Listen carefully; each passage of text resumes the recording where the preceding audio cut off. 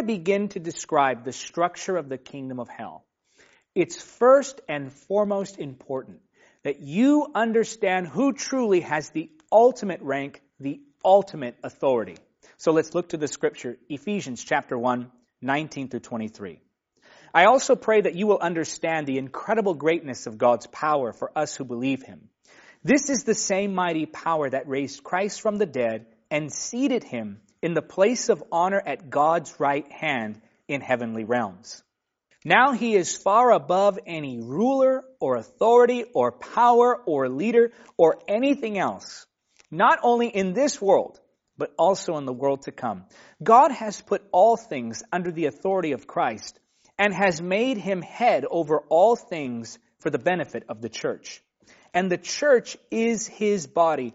It is made full and complete by Christ, who fills all things everywhere with himself. No matter how powerful a demonic spirit is, it's important to remember that there is no spirit more powerful than the Holy Spirit.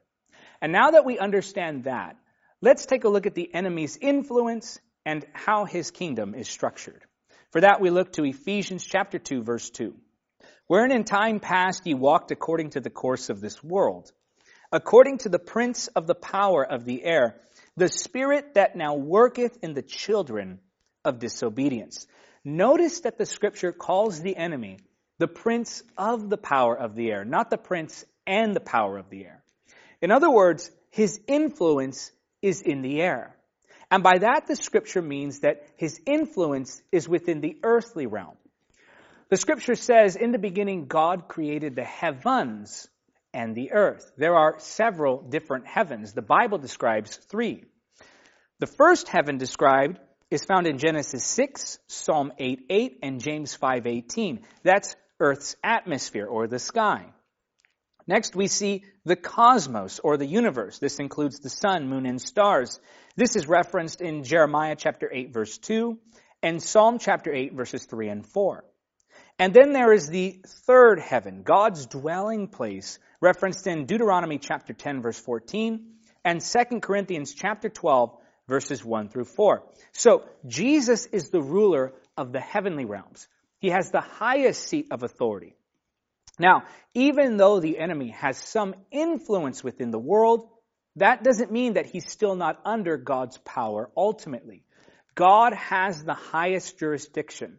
God has the highest authority. God has the greatest level of power. So, the enemy may have pockets of influence throughout the earth, but ultimately all things are under the umbrella of God's power and authority. So Satan may have some rule within the earth, but God has rule above it. Satan has influence in the subdominion of earth, but only because man has surrendered that dominion. So now that we understand a little bit about Satan's influence, let's take a look at the structure of his kingdom.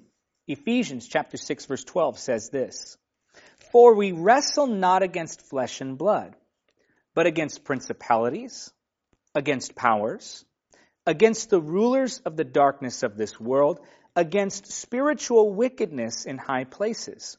Here in Ephesians chapter 6, we see 4 things listed: principalities, powers, rulers of the darkness of this world, spiritual wickedness in high places.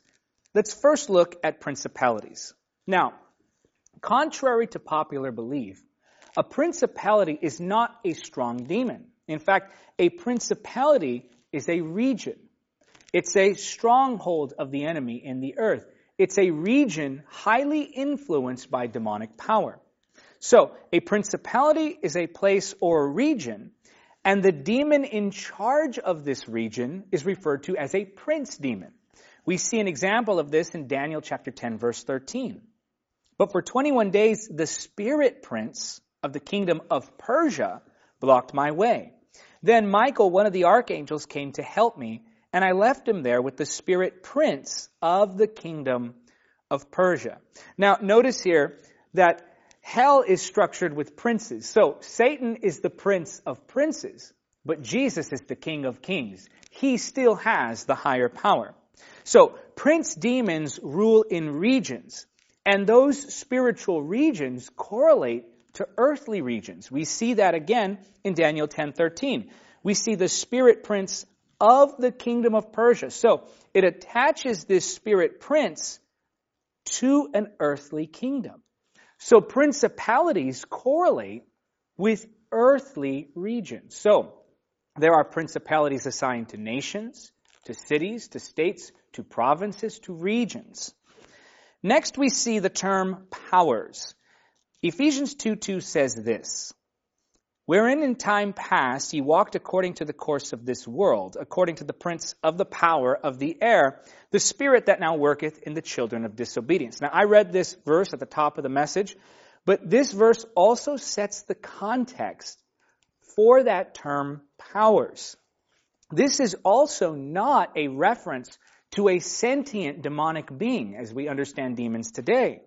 This is a reference to the chain of command. This is a reference to the structure, the organization of hell itself. So, power is a reference to the chain of command or the overall structure of hell, and a principality is a reference to a region. Power is the system, principalities are the regions. Just as we talk about the government power, we're talking about structures here. So, powers is a reference to the overall structure of hell. Next, we see the term rulers of the darkness of this world, and we also see the term spiritual wickedness in high places. Now, these two terms, rulers of the darkness of this world and spiritual wickedness in high places, both refer to actual beings. Rulers of the darkness of this world refer to demons and possibly to demonically influenced people, such as world leaders. Spiritual wickedness in high places is a possible reference to ranked demons, or fallen angels, or even prince demons. So let's talk now about how demonic beings are organized themselves. Daniel chapter 10 again, 12 and 13. "Then he said, Don't be afraid, Daniel, since the day you first began to pray for understanding and to humble yourself before God. Your request has been heard in heaven. I have come to answer your prayer. But for 21 days the spirit prince of the kingdom of Persia blocked my way. Then Michael, one of the archangels, came to help me, and I left him there with the spirit prince of the kingdom of Persia." So again here, I want to emphasize that prince demons represent regions, but the regions themselves are called principalities. Now, how does a demonic being, how do demonic powers gain principalities? Well, that has to do with human beings. Remember, Satan can only have the dominion that man surrenders to him. So, a principality is usually a place populated by very wicked people. I think of certain regions of the United States that are known for debauchery and partying and perversion. Those have become principalities because the influence was welcomed by the people who live there. So demonic beings don't necessarily possess dirt or ground or buildings. Rather, they gain influence through disobedient people and therefore gain greater power and influence over the regions that those disobedient people occupy. So, this is what's called a prince demon. The one who rules over that region where demonic beings have heavy influence. So, prince demons are highly ranked. Now, in Mark chapter 9, verses 20 through 29, we see the story of a man who brought his demon-possessed son to Jesus' disciples. The disciples couldn't cast the demon out of him, so Jesus came and did so instantaneously. Now, Jesus says, after he casts the demon out, this kind can be cast out only by prayer. Some translations say prayer and fasting. Notice here that Jesus says this kind. This clues us into the fact that demonic beings are also categorized by kind. We see some examples of this. Revelation 9, Apollyon. 1 Timothy 4:1, seducing spirits, that's a kind. Luke 13:11, spirits of infirmity, that's a kind. Revelation 16:14, miracle-working spirits. Acts 16:16, spirits of divination. And Malachi chapter 3, verse 11, could be referencing a demonic spirit, maybe, maybe not, but that would be called the devourer. Now, it's important that we don't become obsessed with demonology. Remember that what the Bible gives us in regards to spiritual warfare is enough. The Holy Spirit inspired the Word, and He equipped us. He gave us everything we needed to know. Some people dig into demonology and they obsess over the occult using the excuse, well, God's people perish for lack of knowledge, or I need to understand my enemy, or I need to understand the strategies of the enemy. We must remain fixed firmly on the secure foundation of God's Word and not obsess about these things, but in fact, the Bible does tell us that there are different kinds. So we see that demons are organized by rank, they're organized by kind, and finally we see in Matthew chapter 12, verses 43 through 45, that demons actually have different levels of evil. Watch this. When an unclean spirit goes out of a man, it passes through dry places seeking rest. Notice there that demonic beings get tired, but finds none. Then it says, I will return. Right there it says, I will. That shows you demonic beings have wills. I will return to my house from which I came. And when it comes, it finds it empty, swept, and put in order. So demons are strategic. It returned to the place where it once had influence. Then it goes and brings with itself 7 other spirits more evil than itself. Notice here that demonic beings strategize. They cooperate with one another. And they enter and dwell there, and the last state of that man is worse than the first. So shall it also be with this evil generation. But the key point here is that it calls 7 other spirits more evil than itself. So, demonic beings can be categorized by rank. We see that in Daniel 10. By kind. It's referenced in Mark 9.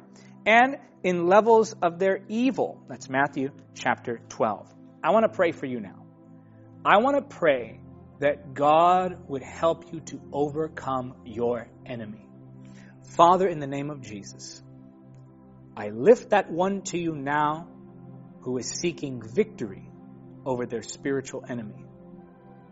And Father, I pray that the anointing of the Holy Spirit would break every mindset and reveal every truth. Thank you, Lord, that you have defeated the kingdom of darkness. Thank you, Lord, that you are seated high above it all. That all power, all authority is given to you. And so, Lord, we submit ourselves to that authority that we might walk in it. And I pray, Lord, that you would make us mighty warriors in the Spirit and cause us to walk in the authority and power that you have given to us. In the mighty name of Jesus we pray. And I want you to say it because you believe it. Say